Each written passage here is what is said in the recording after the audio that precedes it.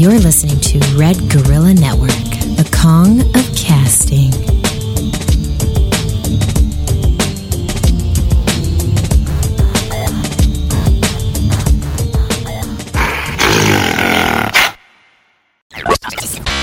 Say hello to my little friend! You're listening to the official We Live Film podcast. When this baby hits 88 miles per hour, you're gonna see some serious shit. Because some watch film, but we live it. Go ahead. Make my day.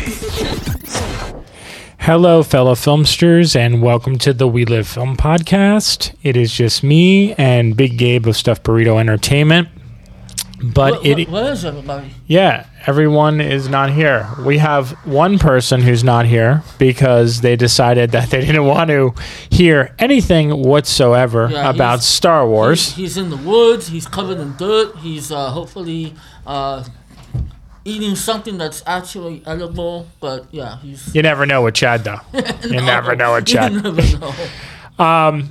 And then Ashley's back home. She's back east, hanging out with her nieces and her mom and her sister and having a good old time and forgetting that any of us exist. It's okay. I always tell her as long as she has a good time, she looks more forward to going home than I do. Not that I don't love my family. It's just that we have different relationships with our family. So this is the episode that everyone's excited for. That's no one is listening to live because everyone is at the damn movie. And that movie, of course, is Star Wars The Force Awakens. Wow. So we were very, very, very lucky here in LA, and I'm sure people in New York and other areas were lucky as well to get a early screening of Star Wars The Force Awakens. So that makes this podcast a reality today that we can actually talk about it. We will just quickly go through a couple other things and then spend the majority of the time on Star Wars The Force Awakens. Two movies are opening up with Star Wars The Force Awakens. God help them. I have no idea why Fox and Universal decided to keep these release dates. No idea whatsoever. But of course, if anything, with the Chipmunks, it was actually supposed to come out earlier, but they moved it. Oh, you know what? I did not know that. Yeah, purposely to December 18th. That makes no sense. No. That's no sense. Especially considering that this is the same studio that once carried Star Wars. So I think that's even more surprising just because, regardless of what we have to say or anyone on our little world on Facebook that, supports We Live Film or we're friends with, think about Alvin and the Chipmunks. The reality of it is that it's a kid's movie. It's a beloved franchise. And regardless if the movies are good or not, kids are going to go see it. So why the hell would you set it up for something else that every single kid in America would want to see? I don't understand it. And I guess we could just talk about this real quick, is that this is the fourth entry in the Alvin and Chipmunks franchise, which it kind of shocks me to say that Alvin and Chipmunks is now a franchise. But I don't know. I go into these movies. I've seen all of them. And I don't think that they're that bad, but I just, I'm not the target audience for them. And I think they try to add these sub-stories to them that they don't need to be there. We really just the kids just want to see the singing chipmunks and watch Jason Lee scream Alvin. That's really all they want. And this movie has a fun little road trip, but the secondary characters are unnecessary. And it is what it is. Let's put it that way. It exists. It's perfect for the kids' ages between the ages of 4 and probably 10. Maybe even 10's a little bit too high nowadays. Maybe 4 and 8. It's entertaining enough at times, but it just doesn't need to exist. No, I mean, as I was watching it, I could imagine as a kid, all this animation is happening, all this, stunt work and choreography with the dance numbers and everything. And yeah, it's appealing to the eyes of a child. And yeah, I think I would love it if I were a kid. But for the adults, I mean, I'm not going to say it's torture, but if in the hands of a better director, writers, producers, they can make a really good family film. That's not the case. I mean, this is strictly for kids, and they're gonna have fun with it. But at the same time, this is the kind of movie that when they grow up, they're gonna question their, priorities. I mean, we did a review. If you want to check it out, it's on youtube.com/WeLiveFilm. It's not a film that is like a Disney movie or a Pixar movie where, you can go into The Lion King or The Good Dinosaur or Finding Nemo or, a goofy movie. I mean, just the opportunities are nameless and countless in terms of that, where you can appreciate it as a family film and as an animation, and the story kind of becomes timeless. These movies are very much made for a very specific demographic. And, I think they really do make each movie kind of, they put a timestamp on it in a lot of ways. I don't see being... They always use songs from the top 10, the top pop songs, and which I will admit and I said this in the review, the Uptown Funk performance was actually pretty cool. I dug that. I was like, wow, that's the amount of time that they spent with that was cool. But again, it's dated. I mean, that song already is played out. Yeah. So, I mean, a year from now, the kids might still enjoy it, but I could just imagine the parents walking by, the kids watching it on DVD, and the parent probably rolling his eyes like, oh, God, not again with that song. Yeah. I don't know. I just think, you can do worse. You can do better. It's passable, I guess, for a kids film. So, and then Gabe didn't see this, and I saw this a while back, and I'll just talk about it really, really brief. And this to me, out of the two movies, is a sadder release. Even though I did not feel like the movie Sisters was that great of a film, there's just no denying how great the chemistry and the bond is between Tina Fey and Amy Poehler. Just really, you would want to talk about some really talented, smart, funny women in Hollywood. I think these two are where it's at. And it's a shame that this movie's coming out because it's just going to be overlooked because it's smack dab in the middle of Oscar season up against Star Wars for its opening weekend, followed up by Joy, Hateful Eight, and a whole bunch of other movies next week. Like, it can just kiss its ass goodbye. It's really just the story of two sisters that get together and they're getting rid of their old house and they decide to throw a big house party there. If you're into the house party type movies, like where, partying and stuff like that, it's entertaining enough.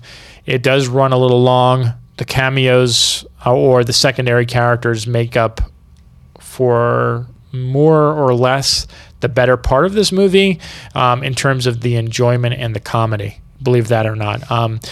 I remember when I saw this movie, my big criticism was Tina Fey trying to be kind of raunchy and not being the smart and sexy woman that Tina Fey is, like kind of trying to go against her type and playing a character that she normally would not play. And it was kind of weird because I felt like she was trying too hard. And I'm pretty sure Chase Lee, if you want a little bit more details about this, he did a review for his Can't Breathe comedy segment on Wednesdays, again on their YouTube channel.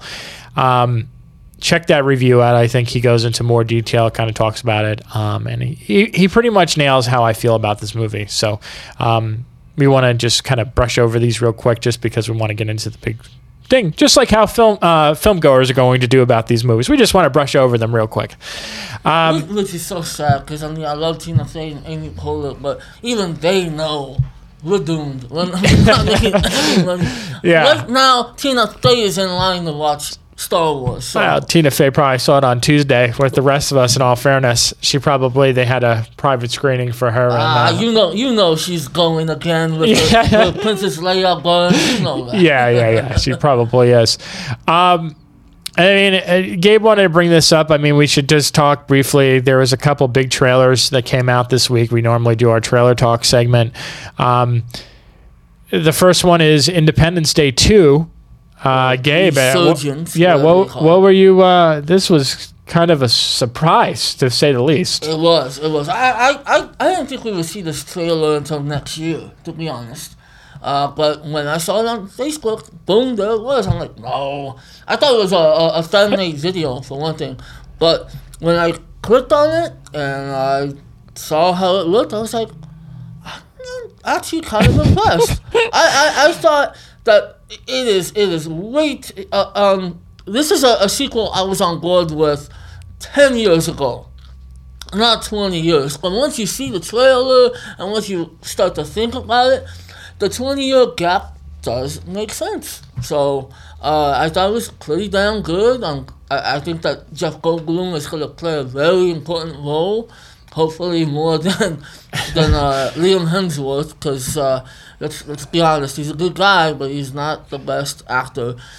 But yeah, overall, I liked the trailer, and the only thing that really kind of, I don't know if it threw me off or if I felt was necessary, was the fact that the speech, the famous president's speech from the first film, echoes throughout the trailer, and there's a part of me that respects that, but at the same time, it kind of feels like they're treating you like you're dumb. Like, remember when the president said this? I don't know, it didn't have an impact on me. It was, the trailer for me was really surprising because of the fact that I could not be more further from ever greenlighting a sequel to this movie. But when I saw it, something weird happened. Like, I felt like, wow, like this kind of had like a... his heart grew 10 sizes. It felt very much like it was going to be a serious movie, like that, just the way that it was. I mean, I know a trailer is only 2 minutes of a movie, but the way that it was cut up and spliced together, it left me like saying, wow, I am surprised. And I think the internet kind of had that same reaction. I think everyone was like, oh, Roland Emmerich, here he is again. And they saw it and they said, wow, this looks pretty good. So, and that was the surprise. I think the other surprise this week that came out that we were not expecting so early in the week was the Star Trek trailer. Yeah. Which... Beyond. What? Star Trek Were you beyond excited for that trailer?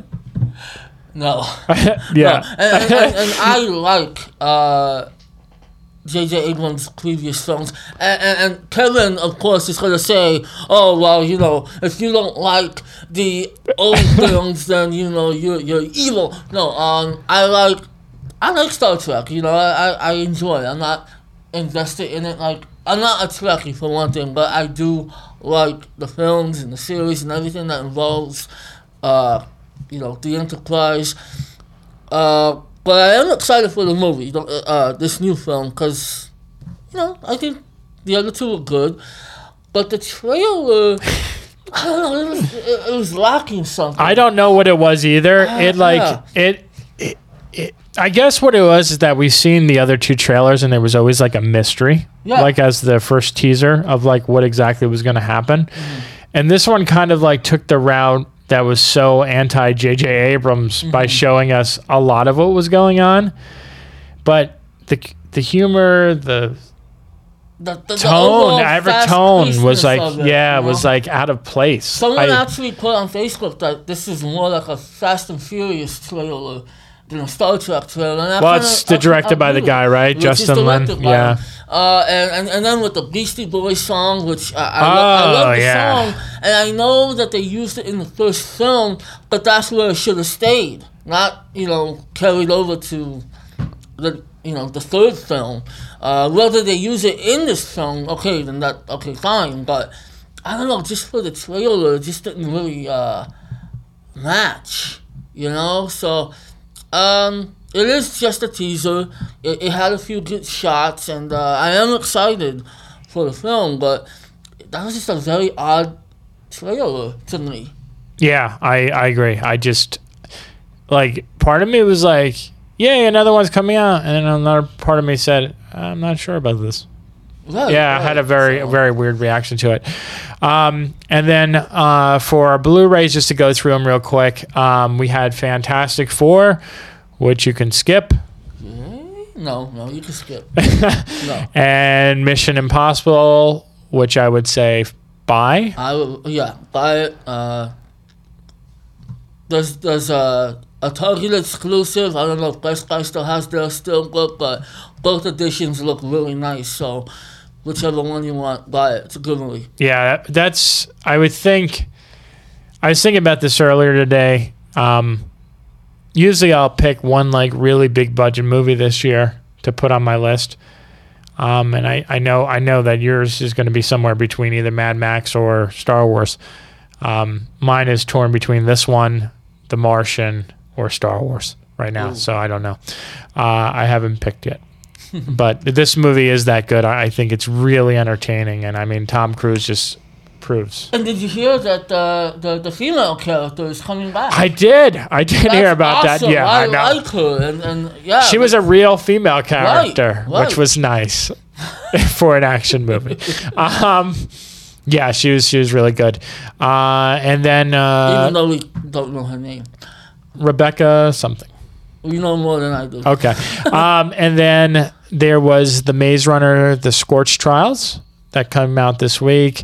I'm on the fence about that one. I would say if you're a fan of the first film and you saw this movie in theaters and you're like a fan of this franchise, I would say buy it. But for everyone else, I would say rent it. I don't know how much I will repeatedly viewing the movie, but thank you again, Fox, for always sending me it. You guys rock. I love you guys so much. I enjoyed it. I was never really anticipating anything involving the Maze Runner until I saw the trailer for this film. I'm like, wow, that looks pretty good. So I saw the first film, I liked it. This one I like a little bit more. Me too. It's a lot more exciting. Some good new characters come in. So I think the general consensus will be to rent it, to see if you like it. I, for one, when I get some money, I'll be buying it. I liked it. So rent it. Do you remember what the fourth movie is? Because I forgot. I don't. Okay. There's something else that came out this week. You're not going to. I already know your response. Ted 2. Oh. Ted 2. That's why I forgot about it. Yeah, we know you. I don't know. I haven't seen it yet, so rent it. Yeah. If you're a fan of the original one, even those people had mixed reactions on it. Right. So I don't know. I wasn't that big of a fan of the first one, but I think the first one was better than this one. That's all I'll say on that. So for me, it's a skip. There you go. All right. And now the moment that everyone is not listening for. This is the point of the podcast. I would actually encourage anyone who is listening to just leave. We have an archive section. You can check it out. Yeah, it'll be up on iTunes later tonight. So if you want to listen to it, and then we only did the single shot tonight, as you see, because we're going to hopefully just take the video tonight and upload it. So for everyone who wants to hear spoilers, maybe some people from the East Coast are back. It's 6 o'clock. 6 o'clock here. It's 9 o'clock there. No, the movie didn't get out yet. It's still 7. Yeah. So no one's here. So just unless you're a press person and you're for some reason listening to us, which is very nice. Thank you very much. We're gonna talk about Star Wars: The Force Awakens. Tweet hashtag. What is it? WLF podcast. Yeah. Let us know you're listening. WLF podcast on Twitter. And then we can be found at redgorillanetwork.com. And we're over in Burbank, California.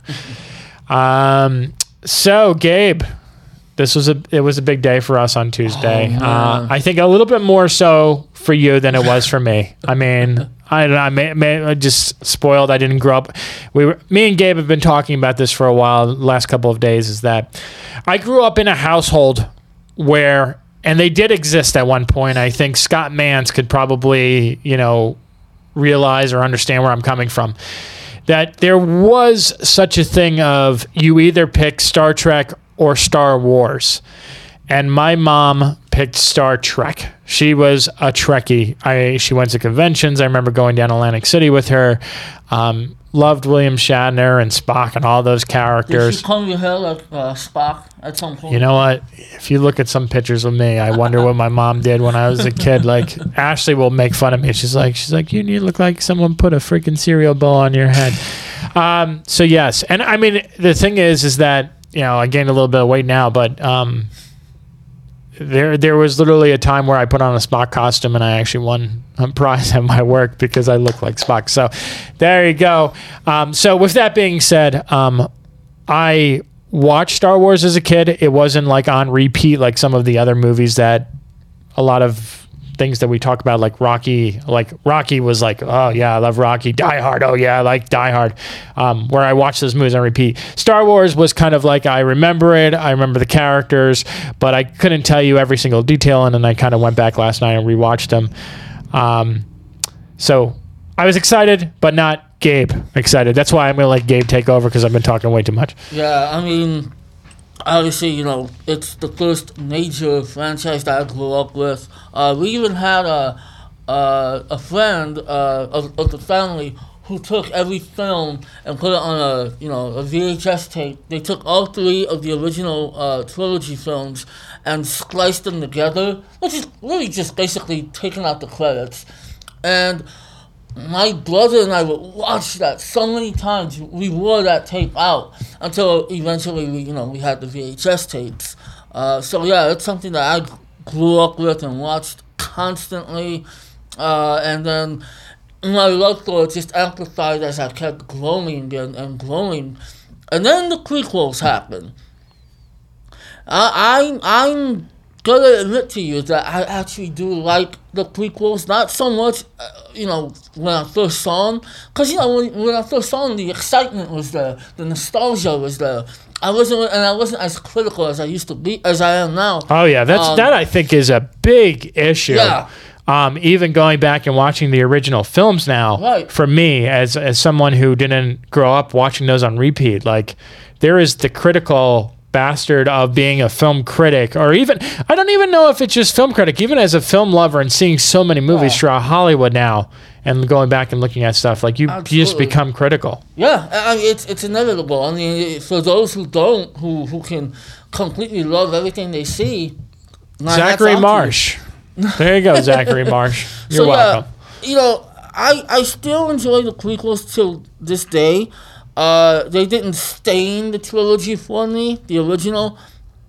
I'll admit Attack of the Clones sucks, but it's got its moments. So yeah, they're going, Lucas sells his rights to Disney, and all the possibilities in the world opened up, and they announced J.J. Abrams, the man who made Star Trek look like Star Wars, is now doing a Star Wars film. So yeah, that just So I can't believe it's here. I can't believe it's here. And when this wonderful, beautiful man told me, Gabe, I got a chance. Can we mention where we saw it? Yeah, absolutely. Going to Walt Disney Studios to see the Force Awakens on Tuesday morning. First showing too. We got the first show. We didn't get to go to the premiere. A lot of big people. We're not that level yet. Hopefully one day, but hopefully by episode 9. Yeah, I would hope so. But yeah, I mean, we got to go to the first screening of the day at Disney Studios. They had 4 screenings total that day. Waking up at 7 a.m. That's something that we don't do. No. So I was like, drop everything, and hell yeah, I'm there. So absolutely, I gotta tell you, when we got in the theater, it's just, I'm just waiting and waiting and waiting. When that opening crawl appears, if the sound wasn't so loud, I can guarantee you would hear my heart beat. It was rapidly beating, like, this is happening, I don't believe it. And I mean, everything I wanted it to be, it just about was. It was, as a Star Wars film, as watching it from the fans' perspective, it feels perfect. It's obviously not a perfect film, like you brought up the original trilogy. They're not perfect if you really look at them, but they feel perfect to you. That's how this film was, and in a sense, this film does bring back the spirit and the level of wonder and amazement from the original trilogy, something that the prequels could never do. So there you go, right then and there. If you're worried that if you're still listening, if you're worried if this film's gonna let you down, I can't imagine it will. It does have issues, which we'll get into, but just that first experience. And I gotta admit, I'm not trying to sound like an asshole, but seeing it throughout Tuesday, Wednesday, Thursday, everybody's like, the countdown to Star Wars, the countdown, yeah, the anticipation. I know. I'm not gonna lie, I felt as powerful as a Sith Lord, and I'm like, I saw it. So I have blinding lights. I had to use them. Yeah, it's one of those rare cases where you get to see something that almost everyone in the entire world is excited to see. And it's these rare occasions where you can see something as a critic and say, you know what, I got to see it before you. And it's really weird because it embraces something in you. Like you find, like, I don't know, critics is a great job. I mean, anyone who doesn't love being an entertainment journalist, there's something fucking wrong with you, because you get to go to movies. You might have to see a bunch of shitty movies, but I mean the experience. I love doing this so much, where I get to go to a movie and I get to go to like the freaking Star Wars event, and then it's not even this, and this is not something like where like I'm super duper excited for, but it's such a great job to be able to do this and then come here and do a podcast or write a review or do a video. So fucking great. And anyone who doesn't appreciate this really, and you're doing this for a living, or you're something wrong with you, because it's such an incredible experience. I gotta tell you, when I was writing my review, even though the pressure was on to I know. And I was literally falling asleep at one point. I felt so honored. I felt so honored and excitement, and there was so much I wanted to say, but, it was a non-spoiler review, and I tried to be as vague as possible, but, it feels like an honor. So, yeah, when I hear of people who complain about being in this industry, and I mean, this is the professional, I'm more of a spectator, but it drives me mad how somebody could complain with being involved in this. I'm telling you that we're going a little bit off topic, but I just want to want to point out this. I sit in a lot of screenings here. I sit in a lot of screenings back east, where I went to New York and I went to Philadelphia. And there literally were people who came into the theater, these people who are getting paid to sit there and watch a movie and then write about a movie. And they're complaining, how long is this one? Oh, it's 2 hours? Oh, I better be good. Like, it's, as much as I hate, like, Haunted House 2 or some other movies, like, there's just, you take the good with the bad, but you think about it. If you're someone who literally has a career doing this, that you get up every day and you have to go sit in a movie and then write about it, and then you get to go interview, like, Oscar Isaac or somebody, and then you put the video up, or you do a write-up, like, you're getting paid for that. Like, think about that. Like, think about the shitty jobs that people have at fast food or in retail. Think about all these shitty fucking jobs that they have, and you're complaining that you get to do something that is so fun, so entertaining, and just something that people would kill for. And ultimately, this is the Christmas bonus right here. Yeah. You watch the shit movie. You watch 50 Shades of Grey this year, and all kinds of other terrible shit. That's basically paying your dues to where you finally get to this one movie. If you're in fact looking forward to it, this is your prize. This is what you get to be able to see it earlier and in a nice at fucking Walt Disney Studios, man. Yeah. Walking by the Muppet set, that's awesome. So I don't know. Again, we're all talking here, Yeah, but but it's understand. There is something special about it. Yeah. There's something special regardless of how much love or passion you feel for a Star Wars film. There's something special about this franchise that people would kill for, that would pay millions upon millions of dollars just to go to an event for. So with that being said, I was looking forward to this movie, and I mean, the magic is restored in this franchise. Very simplistic story in terms of the storytelling, but if you go back and watch the other three movies, very simplistic storytelling, more about the characters, more about the action.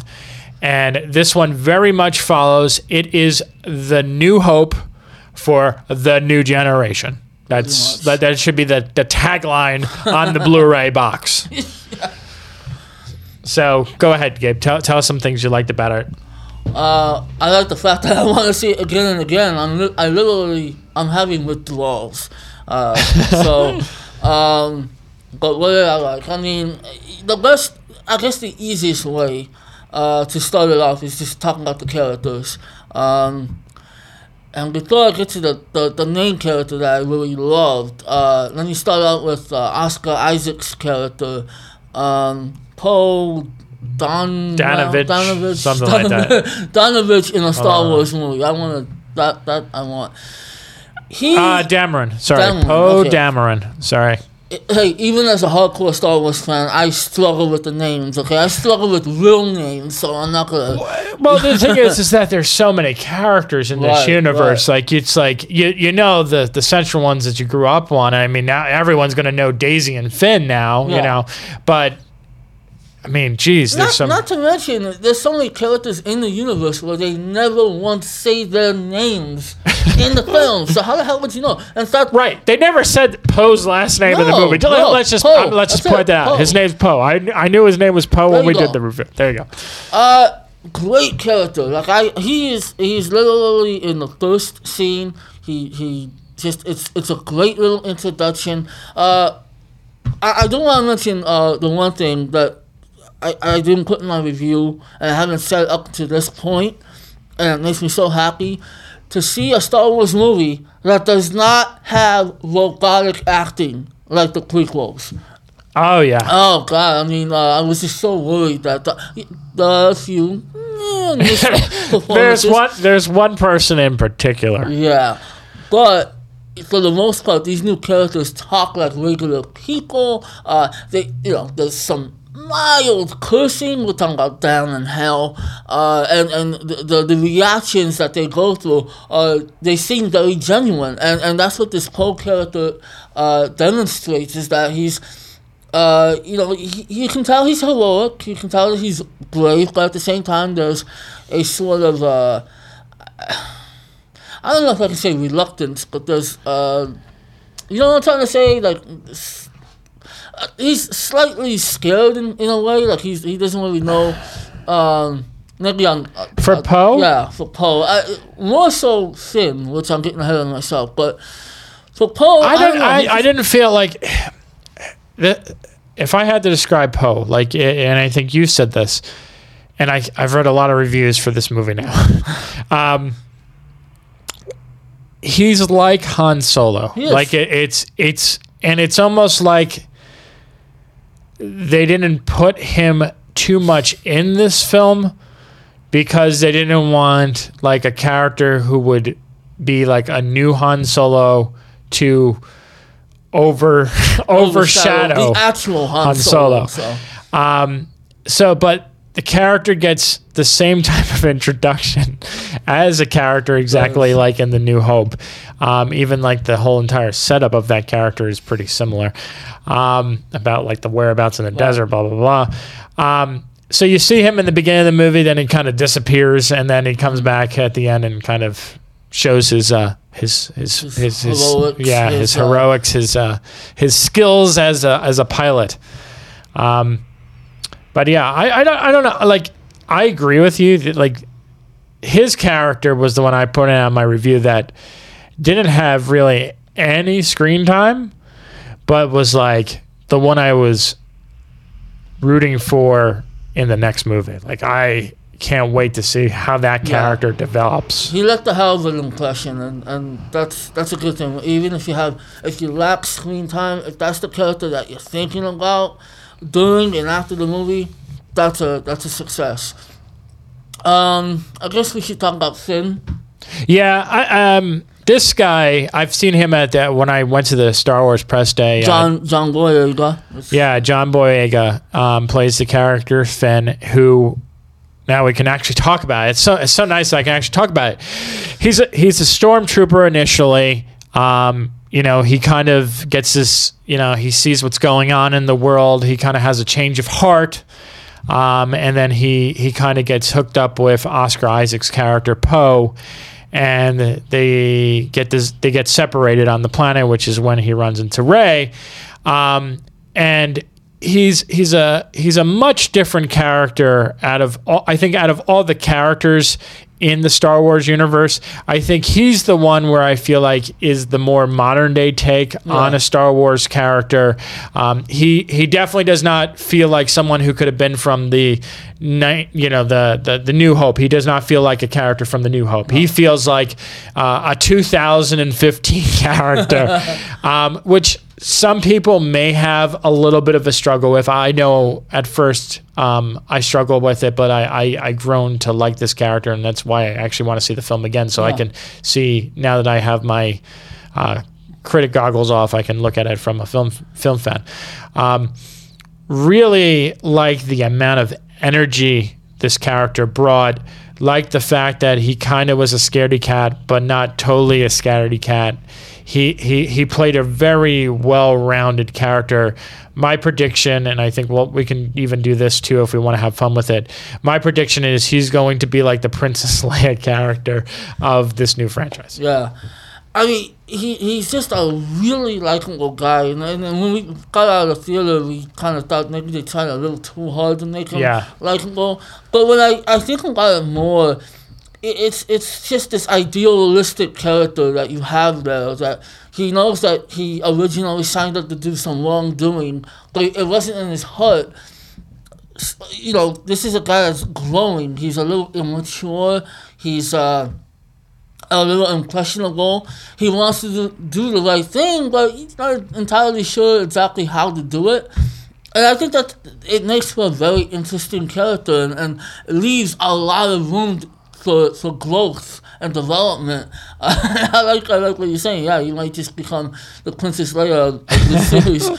John Boyega is terrific, and for a guy who has a very heavy accent, no trace of any type of British accent in this character, which I find funny that Daisy Ridley gets to keep her accent, but he has to change it over. That was a little strange. Yeah. I mean, was it supposed to be because of the fact that she was from that different planet? What was it? Jakku. Was it because she was from that planet? That's a very interesting point. I didn't even think about that. British accents in a galaxy far, far away. You figure it out. But he's just a really entertaining character. And he had some really awesome moments. I liked how, even though it was sometimes over the top, I like that he in a way, I just thought about this, in a way he's kind of like a Star Wars fan within the film. When something amazing happens, they get some kind of win, he's like, woo, woo, like, I mean, but again, if you're in that situation, you're probably going to be the same way. You're not going to take down a TIE fighter and be like, good for me. Okay. Yeah.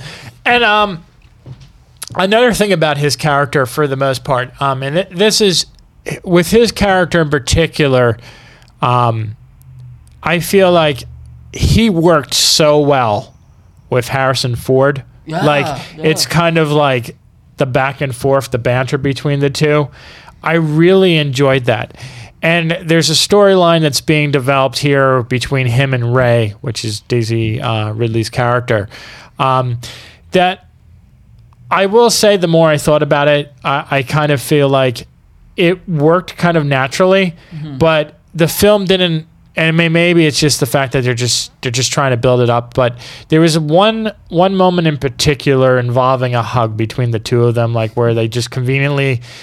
We'll talk about convenience in a little bit, but where they just conveniently try to go find Ray, and it's just like this hug that happens, and it's kind of like, as a friend, when you see someone that you just saw like a day or two ago, and you're like, oh, hey, I haven't seen you in a long time. Like it rubbed like it was just like, okay, guys, we understand that you guys are gonna have something later on, or like you're working on that, but that a little heavy-handed for me, and it just. Cool. So I don't know. That was just the one thing that stood out, but I love the back and forth between him and Han Solo. It was so funny. I was worried about that. You have two actors who there's a huge age gap, and let's be honest, Harrison Ford always looks so annoyed when he talks to. He looks so miserable. Yeah. Not in this movie, and we'll get to him, but in interviews and in reality, he always looks so miserable and like he wants to choke somebody. But yeah, the chemistry between him and Boyega was really good and believable. So I was happy with that. Yeah, he's gonna become one of those key iconic characters. I mean, if I could give this movie any praise whatsoever, I think the biggest praise that I can give it is the fact that somehow you have created 3 new central characters that hold their own on screen to 3 beloved characters, and actually make you want to see their adventure a little bit more than the older ones. So, moving on, we'll talk a little bit about Daisy Ridley's character Ray, and this is a female empowerment. Carrie Fisher joked about this at the press day, that she said, I invented girl power. Well, I think Daisy Ridley stole it from me in this movie, because I'm going back and watching New Hope. You kind of relied a little bit on men. This woman, she don't need no man. She don't need no man. I love this character. I think that women should love this character. This is definitely a character that, everybody, in all honesty, should look up to. She's just basically a scavenger. She has no idea where she belongs in the world, and much like Luke Skywalker in A New Hope, she basically just wants to, again, like Finn, do the right thing, survive, but she just gets caught up in this adventure, and she holds her own. Like he said, she holds her own. She is incredibly courageous. She kicks ass, honestly. As an actress, as her performance, Daisy Ridley, what I liked, you could say it's the performance, you could say it's the character. I just like that she brought the best out of everybody. Yes. She handled her own, but when she was teaming up with people, she just really makes everybody shine even brighter.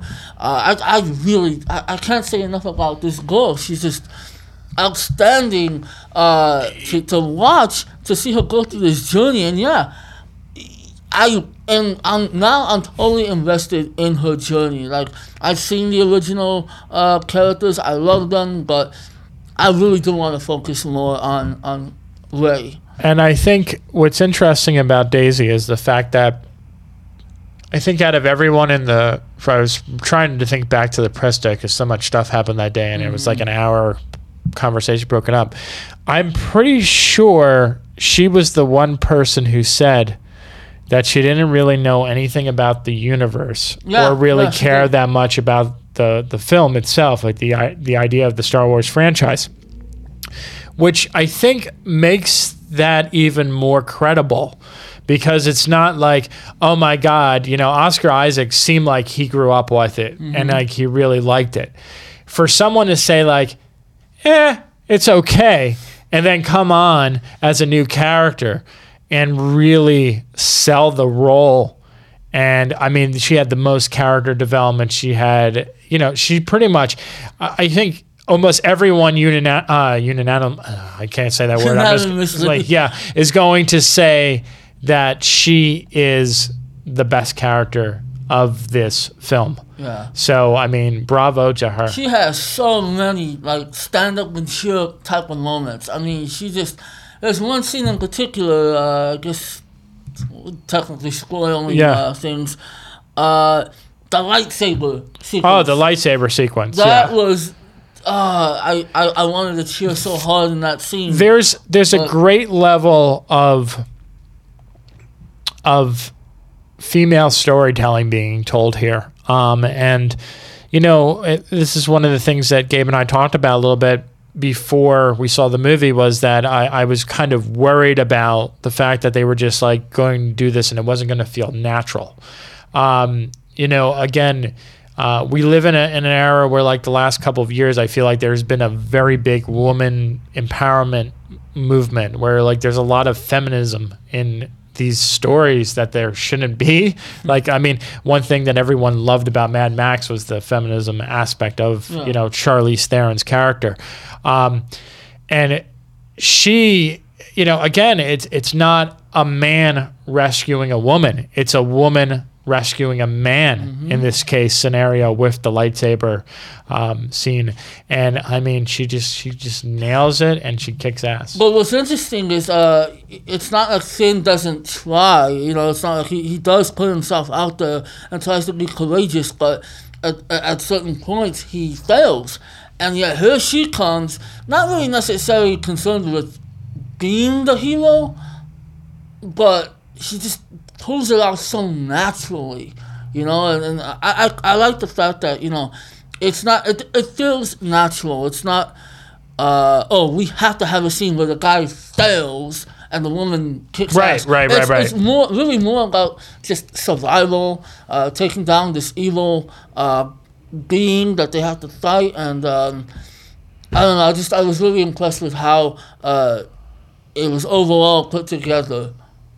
Yeah, I need to point this out just because I was thinking about this again. It's when you go back and watch the movies, there was such an important scene in The New Hope where there was the using of the Force, where a character hasn't used the Force before, and Rey gets to use the Force in this movie. And it's pretty much very similar, and it involves stormtroopers. I'm going to try not to go too much to leave some surprise, but that scene in particular, I thought was real. It was comical. Yeah, like it was comical and clever, and that I think it was actually even better in this one than it was in The New Hope. Yeah, I want to point this out. Getting into not trying to deliberately transition to something else, but the fact that you brought up the comical aspect felt very J.J. Abrams-ish. Yeah. Like, what I like about this film is that it has that level of feeling like a genuine Star Wars film, like the original trilogy. But at the same time, it does have a modern take, a modern sensibility, attitude. It feels also like a J.J. Abrams film, a good J.J. Abrams film. And I think that's where the humor comes in. It's like, it's his kind of humor. George Lucas obviously had no sense of humor. But, I feel that J.J. worked his ass off to make a quality Star Wars film, but at the same time, make his own film. And what I think, if someone really were to ask me what the big difference is between the original trilogy, the prequels, and this movie, the big difference really lies between the humor comes off more natural than any of the other movies. But and also in terms of how this movie is much different than the prequels is the fact that the prequels was really a lot about the political aspect of the world, kind of like the setup of like why these characters like really rich, and this one is just kind of like fuck that, we want action. We're gonna do some character development along the way, but our goal here is to make this entertaining and engrossing. And I think that's the big difference between the prequels and this movie. I agree. So what's next? Then we can talk about. Let's just get him out of the way, please. Kylo Ren, played by Adam Driver. Now, I will say this: the moments, for the most part, leading up to the grand reveal of who Kylo Ren is in terms of the person underneath the mask, not the person of the reveal of who the character actually is, who he belongs to. I would say that I was kind of on board, minus the fact that he threw a hissy fit. I was kind of on board with the idea of the character being like this new ruler, the guy who wanted to be the next Darth Vader. Once the hissy fit happens and then the grand reveal of who this character is, I'm very surprised that more people aren't complaining about this. I really am, and I don't know if it's just because I'm not a hardcore fan or whatever the case may be. I just didn't buy it. It's not he's not menacing. He comes off wimpy and weak, and I understand, like, he's conflicted. I get that. People are like, oh, he's conflicted. He's conflicted. I just didn't buy into it. And I feel like I don't know if he's going to progress better in the later movies, but right now, I hope so. But right now, he was hands down in terms of like being a big part of the movie. He was my weakest link, and he was the person who I would look back on and say, if I had to pick something big to complain about with this movie, I would pick Kylo Ren. I like the concept of the character. I like the conflict within the character. It's great. It's the difference between a great concept and execution. Now, I don't necessarily know who Adam Driver is. I'm not a fan of his, and I haven't really seen his previous work. But he feels so long for the role. Like, he looks, and I said this before, I'm going to keep saying it, he looks like, no offense to any of the fans, but he looks like a fan, a geeky fan, who's going to Comic-Con and has the best costume of Kylo Ren. And once he takes that mask off, he looks like a geek. And I'm not going by his looks necessarily. I'm just, when you find out who he is, his origin, not only does the look bother me, but just the way he acts, the way he carries himself. The hissy fits are just ridiculous. The first hissy fit, I was like, okay, but then when he does it again, it's like, oh, honey. There's a lot. Yeah. I'm so torn about whether I should talk about this or not. It's a spoiler. It's a really big spoiler. I want to fucking talk about it. I'm sorry.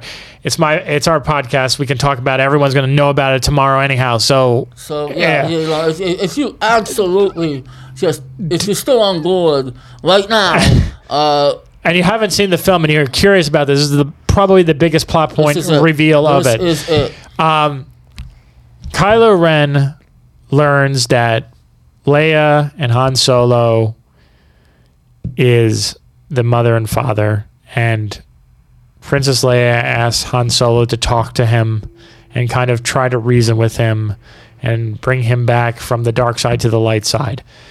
And there's this moment on the bridge where you know shit's about to go down. I mean, the setup of it, if you've seen any of these movies, you know shit's about to go down. And there's this back and forth kind of conversation where you can tell Harrison Ford as Han Solo is really being genuine. He's really trying to get something out of it. And just the look on Adam Driver's face as Ren is just, it's just not there. It's just like, I'm convicted, but I don't know what I'm doing here. He has no he carries charisma. Charisma. Yeah. But like, to say that he's the son of Princess Leia and Han Solo, it's like, well, was he adopted? Because he sure as hell doesn't act like them in any possible way. Yeah, I mean, you got to look at that too. I mean, that's a good point. That taking that aside of whether or not you like the performance or not, the look of the character when you find out the origins of that character. Look at the person's face. Look at how tall he is. All that stuff. Like, this is the offspring of that. And again, when did Han Solo ever throw a hissy fit? When was Leia anything but courageous and it doesn't fit. It doesn't fit. And what follows between him and Han Solo, I guess we should just say it. Yeah. The death of Han Solo. The death of Han Solo. Now, as a fan, as somebody who and I've been thinking about this all day, basically, looking back at the adventures of Han Solo and knowing that he dies in this series, it's heartbreaking. I feel it. And I hate it, but at the same time, I respect it. But what I don't respect is the way it was set up, and it wasn't effective like it should have been. If you had a stronger performance from Adam Driver or just a different actor, and you had more, if you learned more about his conflict and how he was seduced by the dark side, then you could have had one of the greatest moments in Star Wars history. But it's just basically Han Solo dies. That's what they're banking on for you to feel that. But I just wasn't convinced with the death of Han Solo. To me, is very comparable to how I feel the deaths are in majority of the Marvel films. Yeah. Where someone dies and it's coming, but it's kind of like it should have more of more weight. Right, more weight and more of an emotional punch. And considering all the things about Star Wars The Force Awakens, there should be this really big emphasis on this scene between these two characters.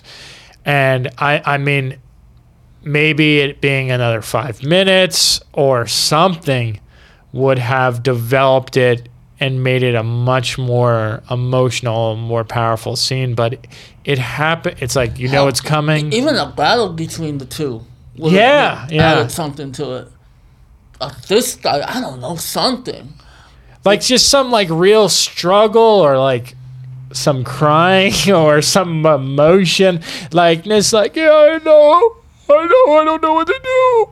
Like he does come off as a wimp. Yeah, he really does.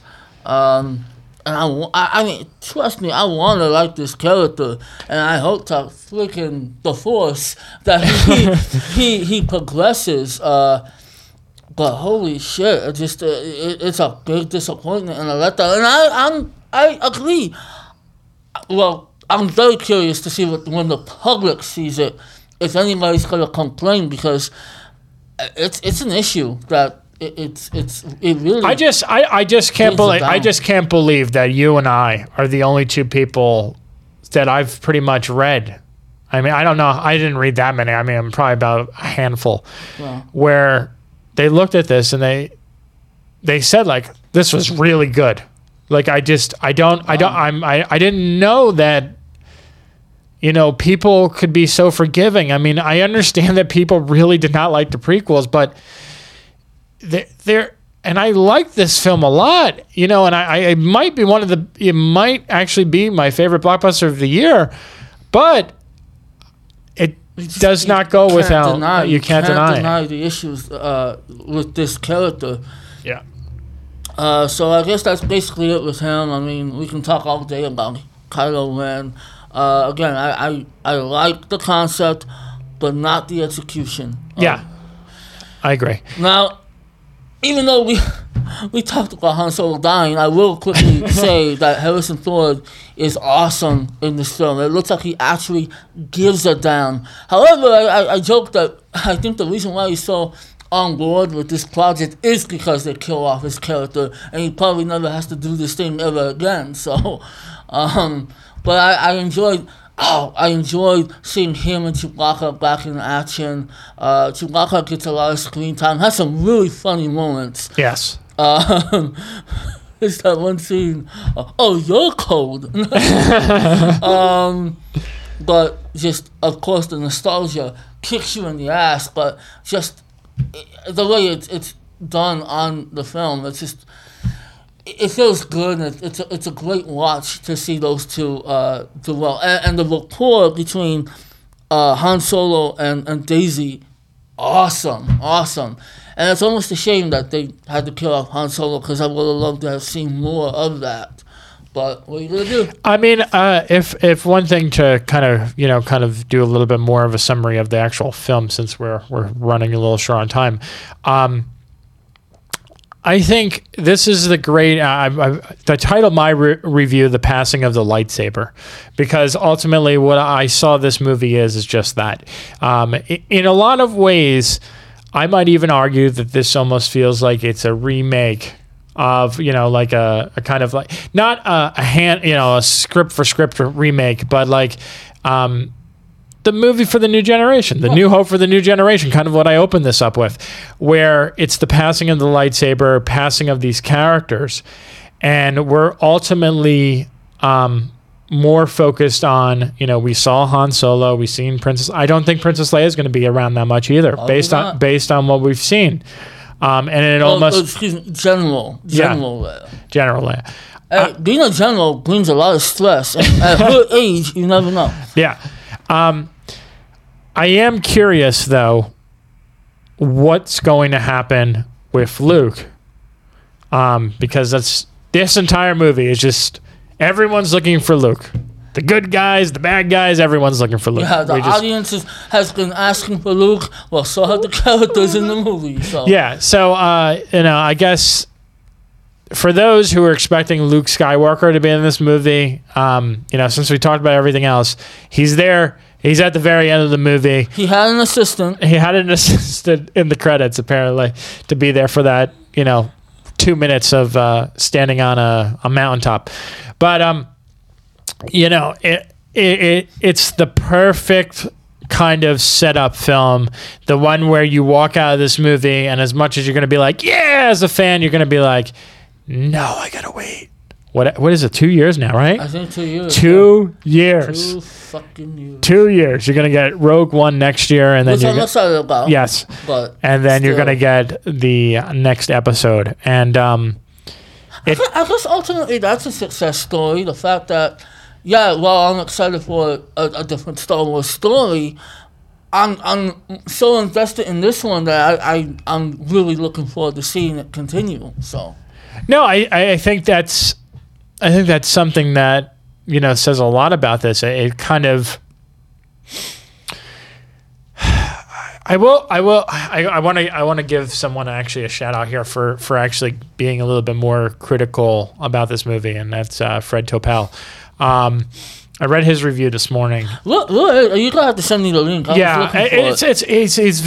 He has a really good kind of perspective on this, and he kind of ties in, kind of similar to what I said earlier about the Marvel Cinematic Universe. He said, ultimately, when the New Hope kind of came to a close, it felt like it was a movie that ended. Like, it was kind of like you wanted more from the movie, but like if there was no sequel, you would have been okay with that. Right. This one, you're getting set up for the next movie. And I'm sure the next movie is probably going to end on a cliffhanger too. Yep. And then the point of all these other spin-off movies is to kind of fill in the gaps in between what happened with these characters and kind of build these characters up.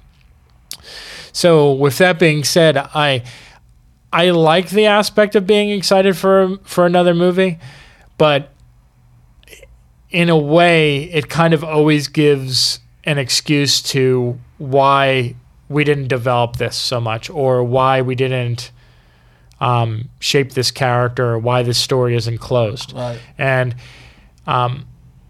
I don't know if I like that. I mean, I can see why they're doing it. This is a franchise that's never going away. But I just want to point out his point about that, and I think it's a very interesting point. No, I agree.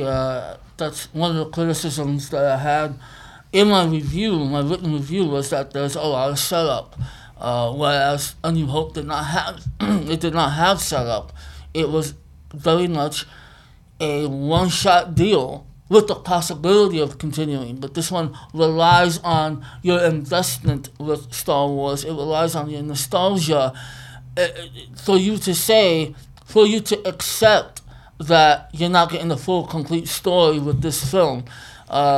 So, in a way, it is kind of a flaw, but it does allow me to be excited, of course.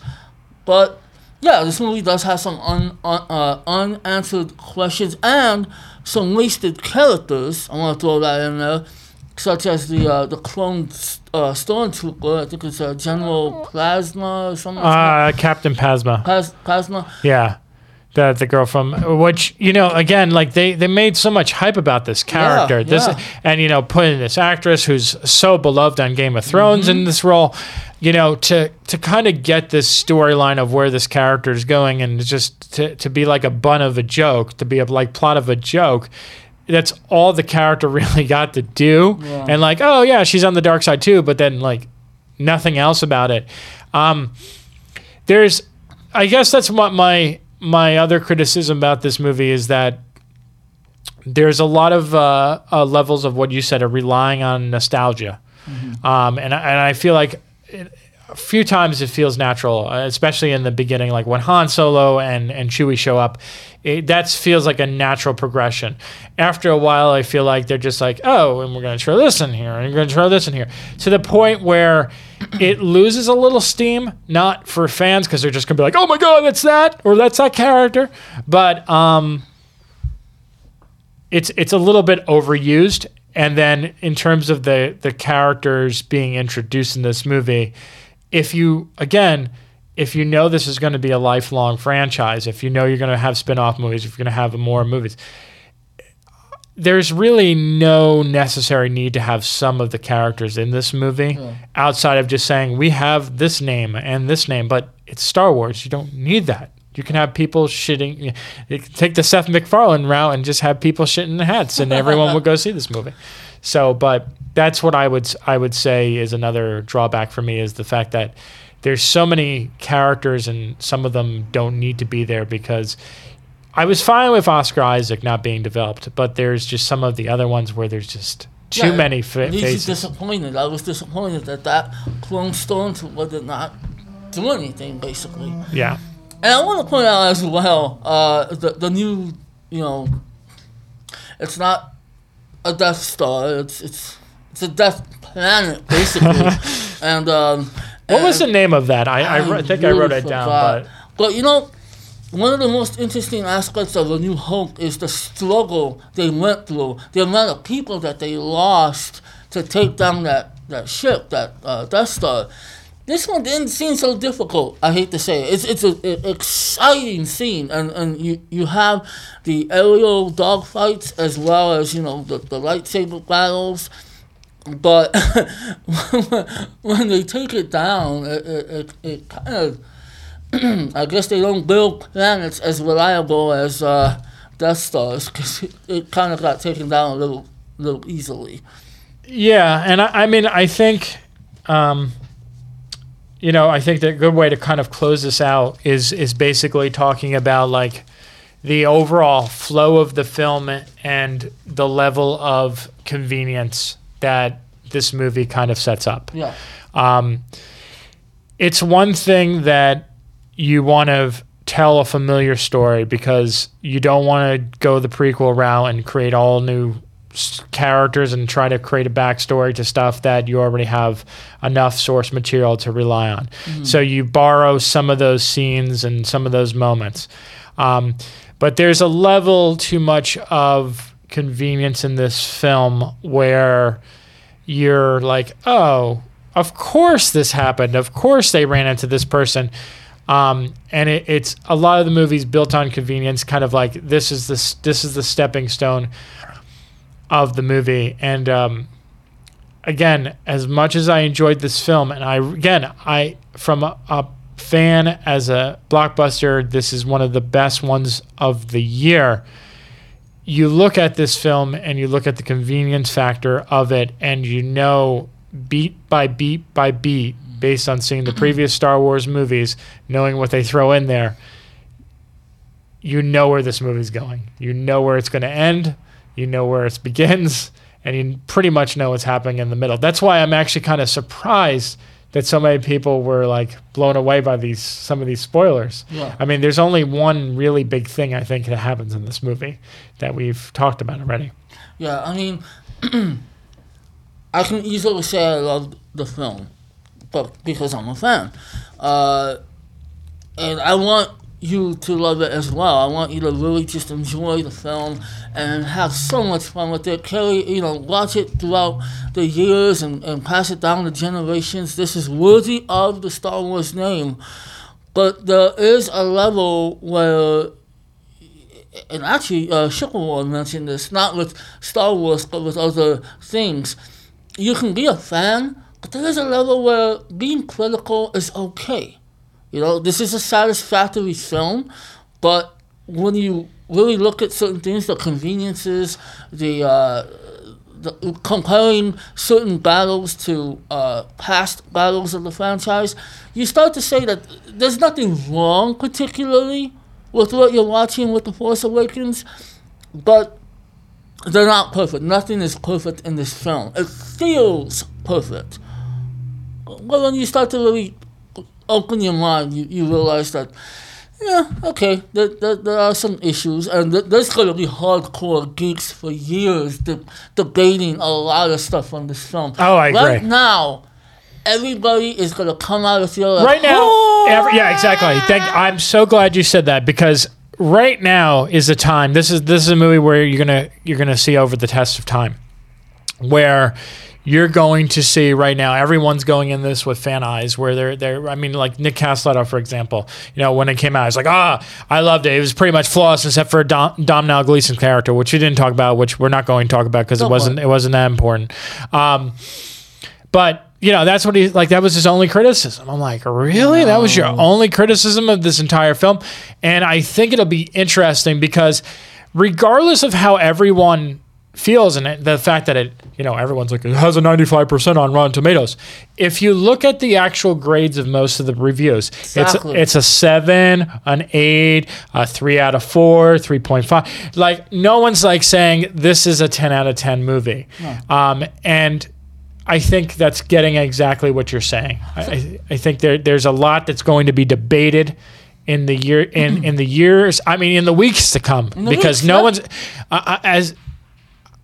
I'm really kind of depressed. I'm going to have to hear about this movie pretty much for the next 6 months. I mean, as much as I like it, I just know that you think you're depressed. Wait till Ashley. Oh, I know but I think Ashley's going to like it. That's the funniest thing. I think she's going to like it, but I think she's going to find flaws too. Oh, of course, and that's just it. I would be really curious to see somebody listening to this podcast this weekend or after the movie, having them, and I swear, tweet to us, #WLF podcast.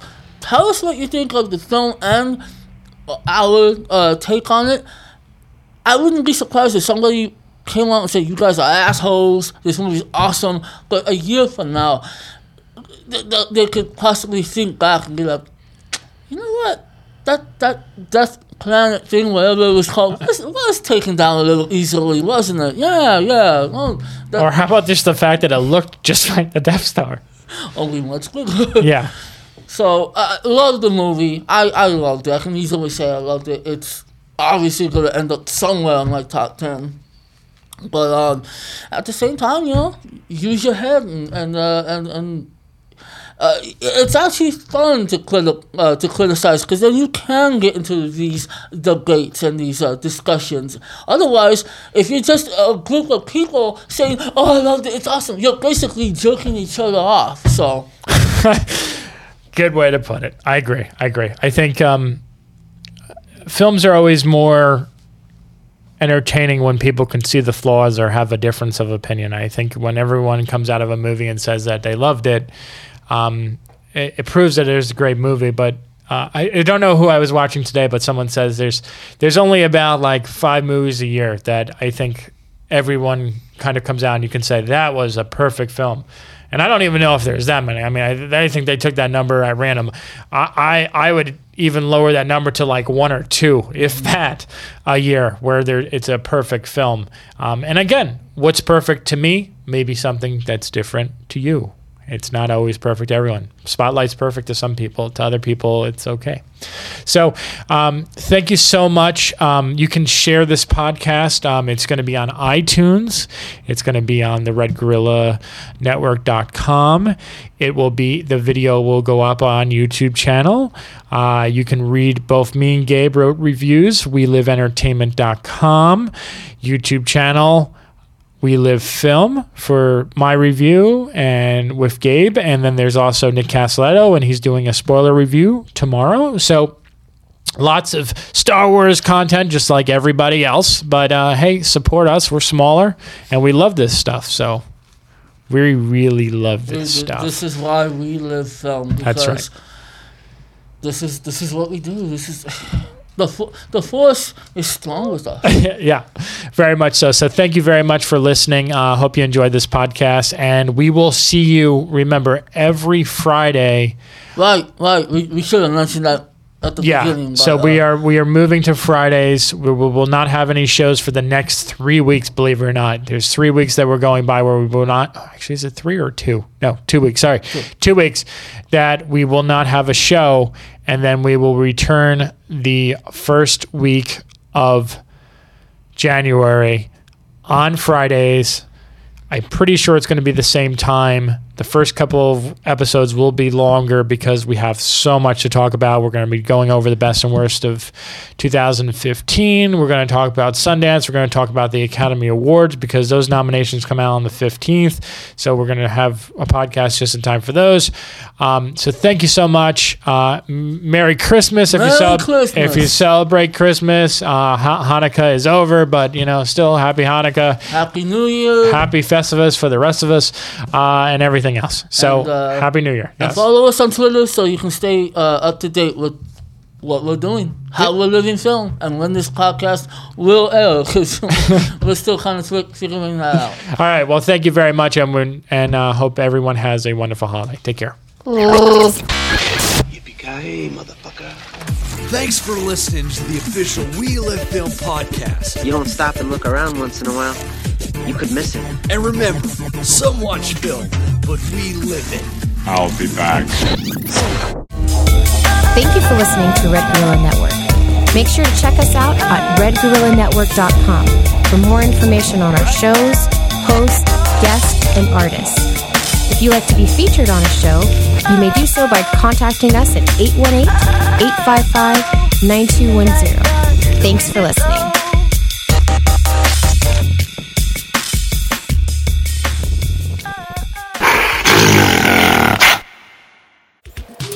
Red Gorilla Network, the Kong of casting, is broadcasted in Burbank, California. The content on Red Gorilla Network does not necessarily reflect the CEO, staff, host, guest, or artists on the station.